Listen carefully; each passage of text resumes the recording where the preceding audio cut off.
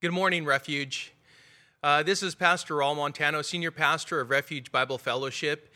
We're in Riverside, California, and I just wanted to introduce to you our church. I know much of our church is watching online, and so if you're watching from another remote area, wherever you are, we welcome you. So welcome to Sunday morning. We're excited to get into God's Word as we study God's Word line by line, chapter by chapter, and book by book. This morning we're in Acts chapter 8, and the title of this morning's message is The Fragrance of Hope Spread. And we see this as the disciples are persecuted in Jerusalem, and from Jerusalem they spread to Judea and Samaria. And we'll see how it is that the Lord worked through not only the other disciples that were scattered throughout the regions, but also specifically Philip. And so we're going to break this down this morning. So let's start out by reading in Acts chapter 8, verse 1. And Saul approved of his execution. And there arose on that day a great persecution against the church in Jerusalem. And they were all scattered throughout the regions of Judea and Samaria, except the apostles. Devout men buried Stephen and made great lamentation over him.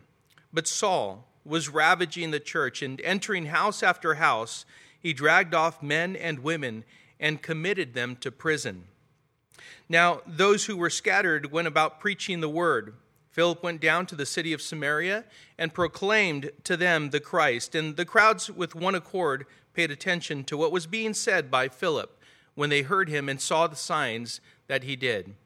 For unclean spirits, crying out with a loud voice, came out of many who had them, and many who were paralyzed or lame were healed. So there was much joy in that city. Heavenly Father, we want to commit this time of studying your word to you. We ask that you would give us understanding, and Lord, that you would not only encourage us as believers, but for anyone who is listening who has not yet made that proclamation, that declaration of surrender to you, and have come to know salvation through Jesus Christ, that perhaps this morning would be that, for hope was spread, it was scattered, Lord, throughout Judea and Samaria, and there was great rejoicing in Samaria because salvation had come. And so I pray, Father, that you would encourage us and remind us, Lord, that you loved us with an everlasting love. In fact, you demonstrated your love for us in that while we were still sinners, Christ died for us. So, Lord, with that encouragement, we know that it was with that confidence, knowing that Philip was yours, and the other disciples also, that they went out to the surrounding areas and shared the good news of Jesus Christ with all who were willing to hear. And so, Father, let us have ears to hear, hearts to obey. Bless this time of study, and we ask these things in Jesus' name. Amen. So in Isaiah chapter 55, verses 8 and 9, and thinking just about how it was that this all worked out with the disciples in Jerusalem, and they were persecuted and scattered throughout Judea and Samaria, it brought me to Isaiah chapter 55, verses 8 and 9, which says, "For my thoughts are not your thoughts, neither are your ways my ways, declares the Lord. For as the heavens are higher than the earth, so are my ways higher than your ways, and my thoughts than your thoughts." You see, in the midst of the persecution, execution, and dispersion of the church, God was at work. He had, you see, a plan and a purpose in it all. His disciples had to simply trust in him, even though this way, this manner of doing this wouldn't have been their way, their manner of doing it. They wouldn't have chosen this. And yet, Jesus had these words for his disciples back in Matthew chapter 4, verse 19. "Follow me, and I will make you fishers of men." Well, they were prepared. They were, in fact, adequately prepared by Jesus Christ for the day in which they were in. Reminds me of Matthew chapter 10 and verse 16, where we read, "Behold," Jesus speaking to his disciples, saying, "Behold, I am sending you out as sheep in the midst of wolves. So be wise as serpents and innocent as doves. Beware of men, for they will deliver you over to courts and flog you in their synagogues, and you will be dragged before governors and kings for my sake, to bear witness before them and the Gentiles. When they deliver you over, do not be anxious how you are to speak or what you are to say, for what you are to say will be given to you in that hour. For it is not you who speak, but the Spirit of your Father speaking through you. Brother will deliver brother over to death, and the father his child, and children will rise against parents and have them put to death. And you will be hated by all for my name's sake. But the one who endures to the end will be saved. When they persecute you in one town, flee to the next. For truly I say to you, you will not have gone through all the towns of Israel before the Son of Man comes. You see, Stephen had faced exactly what Jesus said his disciples would. Stephen was faithfully given the words to speak to his accusers, just as Jesus said. And Stephen demonstrated a Christ-like character in the midst of opposition, persecution, and even execution, as his countenance was that of someone that possessed a perfect peace when he was falsely accused, and even interceded for his accusers and his executioners by praying for them, that the Lord would not count against them the sin that was being done in ignorance. God is faithful, and he is with us. And through the Son of God, we can know peace.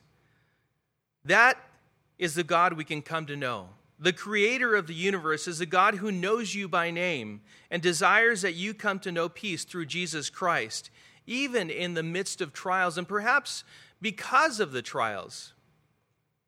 He grabs our attention and we turn to him. You see, he has a purpose for you, and he has a purpose for the times that we are living in today, the things you are even experiencing personally. And John 16:33 says, I have said these things to you that in me you may have peace. In the world you will have tribulation, but take heart, I have overcome the world. The first 8 verses of chapter 8 are transitional. They transition from the execution of Stephen to the persecution and dispersion of the church. God was executing his plan of dispersion, and that is the dispersion of the gospel through the dispersion of his people, of the church.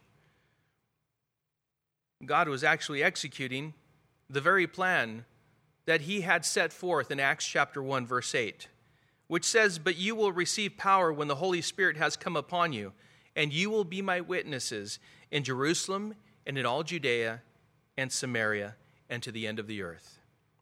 Tribulation, persecutions, and trials, I can admit, don't feel good.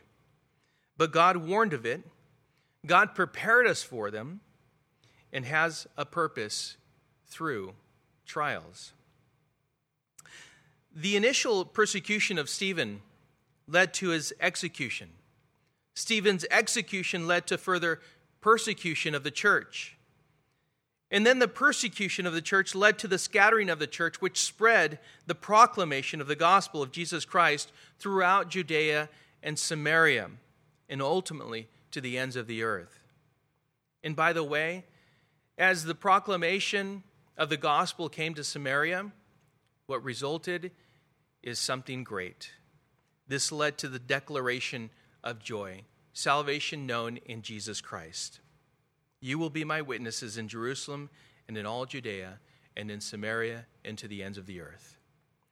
You see, God has a purpose and a plan in the midst of trials. And you are part of that purpose and plan to be the fragrance and hope and life that God is spreading in the midst of trials, as you serve to testify of the grace of God known only through Jesus Christ. The Lord desires to spread the hope of Christ throughout the earth through you. Each and every one of us is considered as God's children, as followers of Jesus Christ, as his ambassadors. We are to do the work of an evangelist and spread throughout whoever it is that we come in contact with the good news of Jesus Christ. So in times of trouble, don't despair. In times of trouble, don't lose heart. There is hope in Jesus for you and for the world around you. You just have to take your eyes off of yourself and put them on Jesus Christ and put them on other people. Hope is stronger than fear, and there is perfect hope in Jesus. Now, going back to verse 1, this is how God spread the gospel, and how it is that he's even spreading the gospel today as we kind of think about the days in which we're living in. This is how he spread the gospel. In verse 1, once again, and Saul approved of his execution. And there arose on that day a great persecution against the church in Jerusalem. And they were all scattered throughout the regions of Judea and Samaria, except the apostles. Devout men buried Stephen and made great lamentation over him. But Saul was ravaging the church, and entering house after house, he dragged off men and women and committed them to prison. Saul in verse 1 is the same one mentioned in verse 58 of chapter 7, who watched over the garments of the men who were stoning Stephen to death. Saul is described as, quote unquote, approving of Stephen's execution. In the New King James Version, I believe it says consenting. He consented to Stephen's execution. But it's more than just that. This word, what it describes is a man who not only approved, perhaps reluctantly, or consented reluctantly at his execution, but actually found great pleasure in the execution of Stephen. And we know that Saul found much pleasure in persecuting and executing the Christians throughout, men and women alike. Now we know that for Saul of Tarsus became Paul. And this was something that Saul deeply regretted later in life. In 1 Corinthians chapter 15, verse 9, the Apostle Paul writes, "For I am the least of the apostles, unworthy to be called an apostle, because I persecuted the church of God." In Acts chapter 26, verses 9 through 11, it says, "I myself was convinced that I ought to do many things in opposing the name of Jesus of Nazareth. And I did so in Jerusalem. I not only locked up many of the saints in prison after receiving authority from the chief priests, but when they were put to death, I cast my vote against them, and I punished them often in all the synagogues, and tried to make them blaspheme. And in raging fury against them, I persecuted them even to foreign cities." And so we have the description of the Apostle Paul previously, before coming to salvation in Jesus Christ, not only persecuting the church, but executing those who were of the way, those who were found to be followers of Jesus Christ. Now for Saul, there are things that he regretted. And there are things that we regret as we look back at our lives. But God can take those things and cause us to have a deeper understanding of his love for us, his grace for us, as he pours his mercy and grace upon us and calls us his own in Christ nonetheless, just as Paul was forgiven of all of his sins and was used mightily by the Lord. When God forgives us in Christ, he forgives us of all. The persecution and scattering of the church is what we're looking at here. And while the execution of Stephen was definitely the beginning of a great persecution against the church, specifically in Jerusalem. And the church was scattered throughout Judea and Samaria because of this. The disciples were now positioned, and this is what we need to understand, the disciples were now positioned, equipped, and empowered with the Holy Spirit to preach the good news about the kingdom of God and Jesus Christ in the places Jesus actually had initially told them to go, but hadn't up to this point. God uses the most interesting events in our lives to position us to communicate the hope that we have in Christ to a world that has no hope, the gospel of Jesus Christ. And if we take our eyes off of our circumstances, if we take our eyes off of ourselves and place them on Christ and place them on others, we can be used to communicate hope in Christ in the midst of pain. C.S. Lewis once wrote quote, "We can ignore even pleasure, but pain insists upon being attended to. God whispers to us in our pleasures, speaks in our conscience, but shouts in our pains. It is his megaphone to rouse a deaf world," close quote. Some events in our lives are painful, and sometimes we don't see God's purpose in them. But just as Stephen's death seems to have been meaningless and unnecessary, if you think about it, there was not one convert that came about because of the situation that he was in, because of his persecution and because of his execution. But through it, and even through it, in fact, God used it to bring persecution against his church. It doesn't seem like things are going well for the church. The situation seems unfavorable, and it is painful. But God uses persecution to scatter his people, to scatter the church throughout Judea and Samaria, positioning them to share the gospel of Jesus Christ to people who needed to hear of God's hope and grace known only through salvation in Jesus Christ. God's thoughts and ways are not our thoughts and ways, and his are much better, and he is omniscient. And we are not smarter than him. He knows all things, and we can trust in him. Sometimes God has to shake us out of our comforts in order to get our attention to see what he wants us to do. You know, verse 2 tells us that Stephen was buried by devout men.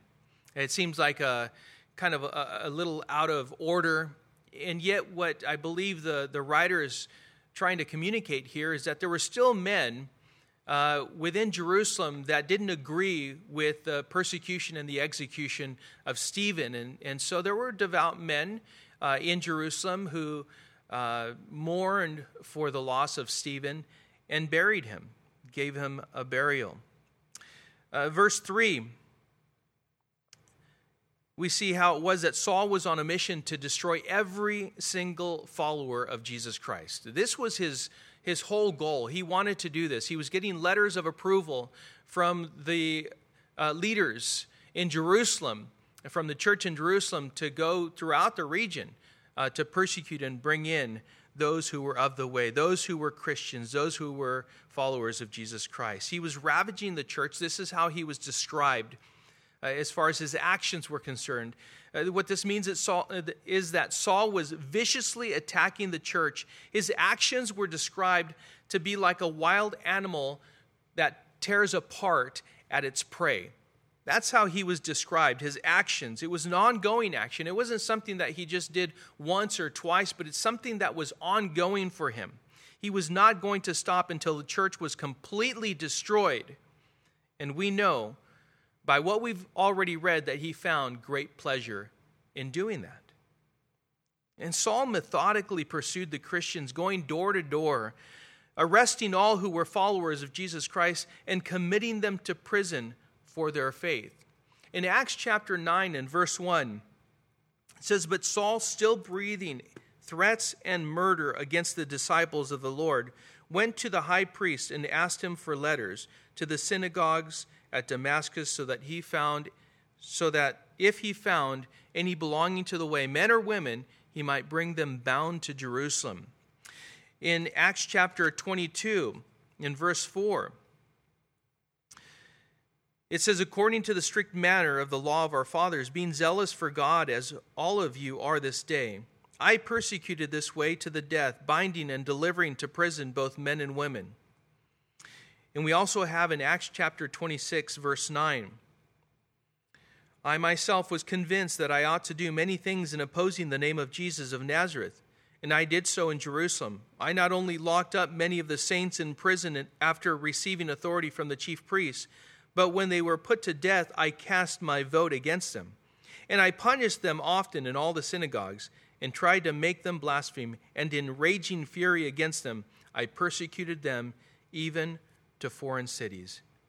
And so it was an intense time for the church. Saul of Tarsus was intent on completely destroying the church. And yet we know that the gates of hell shall not prevail against it. Never. It was definitely an intense time for the church. But the church, we need to understand, was not being destroyed then, and it's not being destroyed now. Even though it was being persecuted, even though it was being scattered throughout the regions, they were being dispersed. Jesus was actually not being defeated, but he was positioning his church to spread the gospel. And what happened through that dispersion is what brings great joy to us, great encouragement, and ought to be what really motivates us as we enter into trials and tribulations, knowing that there's a plan and a purpose for it all. Verse 4, as we read it once more, it says, "Now those who were scattered went about preaching the word.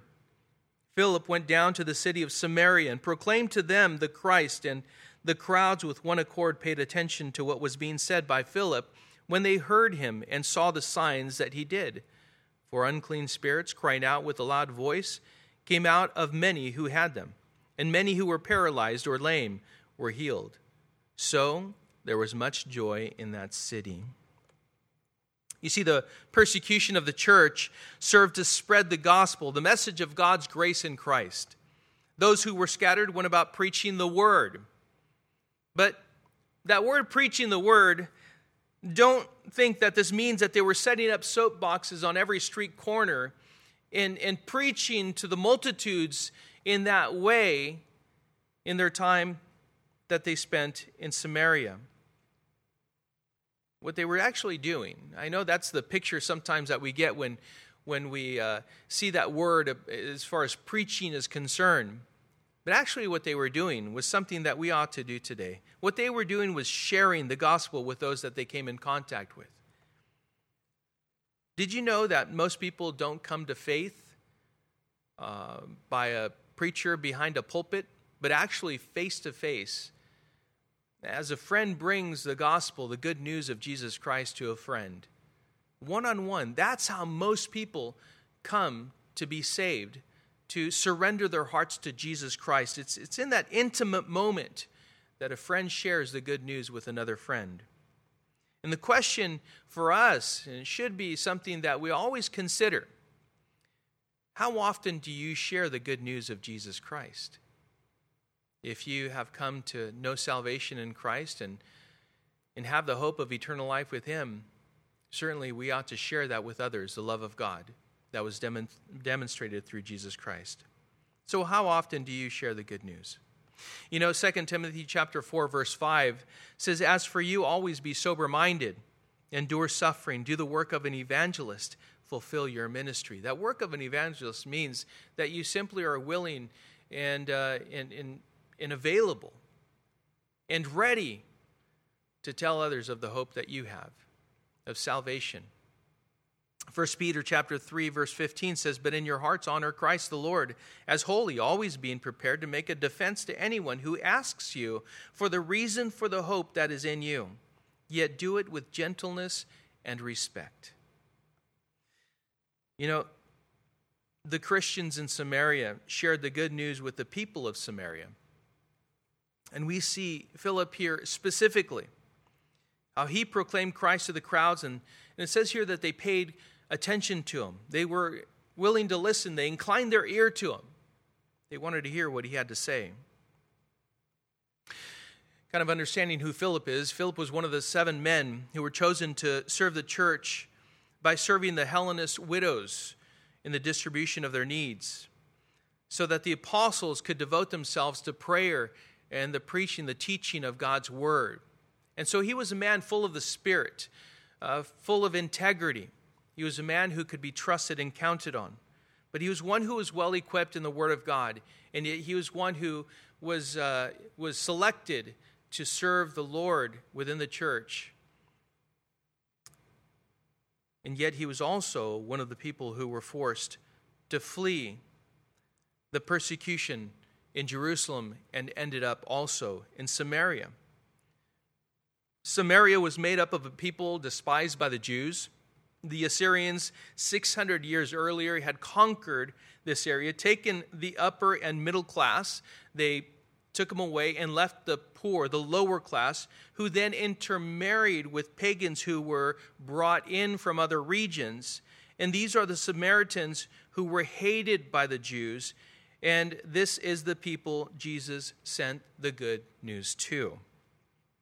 You see, God does not discriminate with his offer of grace. Salvation comes to the Jews and Gentiles alike. We're all sinners.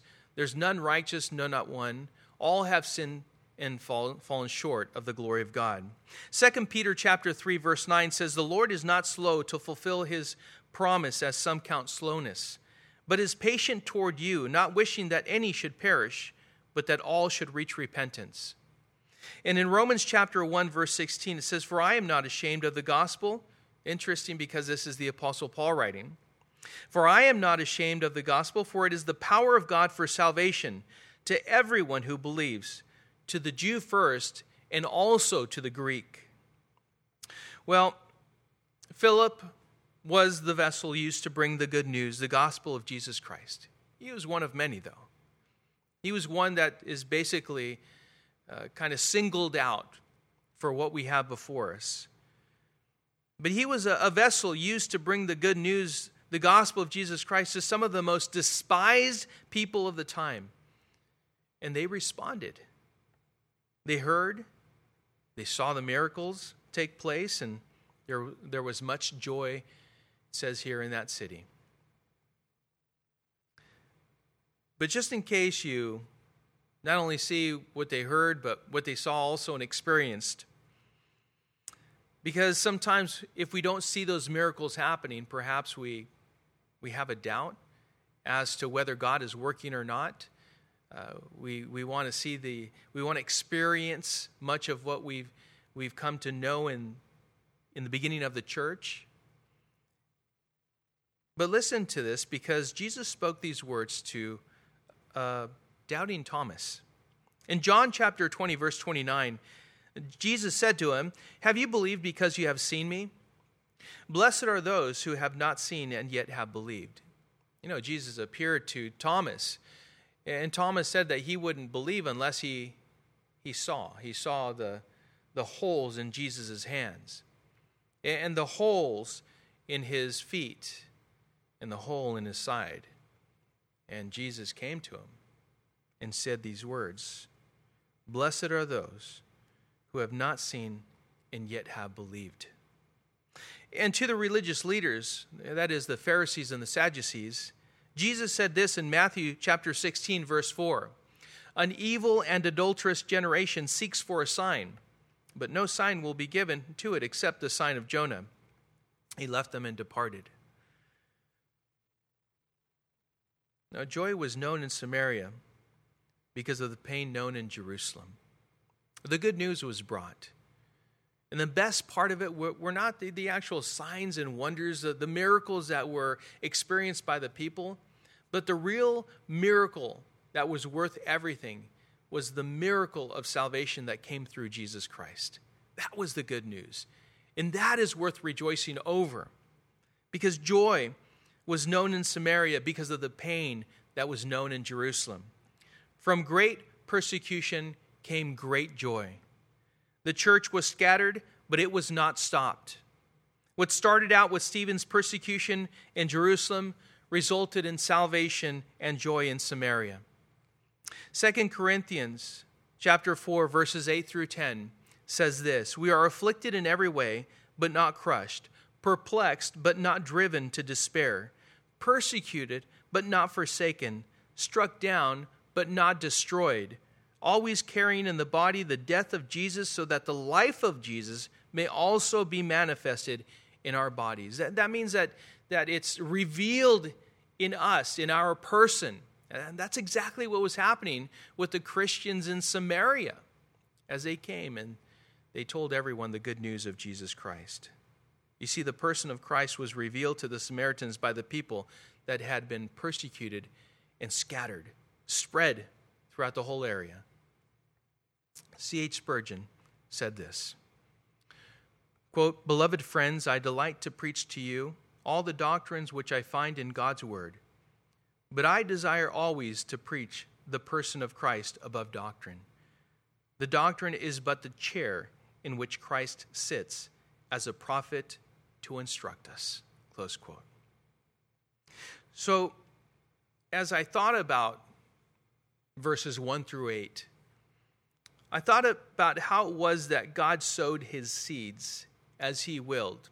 It wasn't the manner in which perhaps we would even choose to be spread, to be scattered throughout Judea and Samaria, and yet it was God's will. It was his will. It was that way in which God did things in order for his people to go to the areas which he had commanded them to go and spread the gospel of Jesus Christ. Keep in mind that some Christians were persecuted, some were bound in prison, and there were still others who had dispersed among the area and brought the good news with them.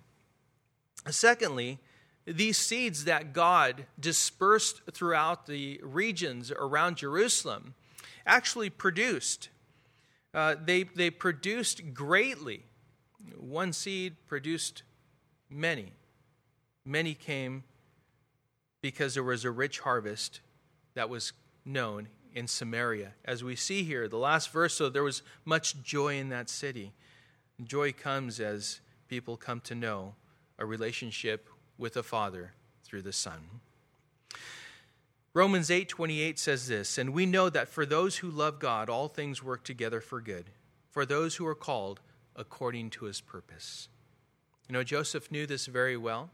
In Genesis chapter 50, verse 20, after his father had died, and his brothers thought that because dad was dead, that he was then going to turn on them, had these words for them. "As for you, you meant evil against me, but God meant it for good, to bring it about that many people should be kept alive as they are today." Perspective is everything. To understand that God is doing a work through our difficult circumstances is something that we ought to always keep in mind, to know that God's word is truth. And it's true that through these trials comes a patience that matures the man as we keep our eyes on him, fixed on him, because our hope is in Christ. You know, I want to leave you with this story. Solomon Northrop was a free-born African-American from New York who was the son of a freed slave and a free woman of color. He wrote the book 12 Years a Slave. He lived from 1808 to 1863. And he writes this, quote, "At such times the heart of man turns instinctively towards his Maker.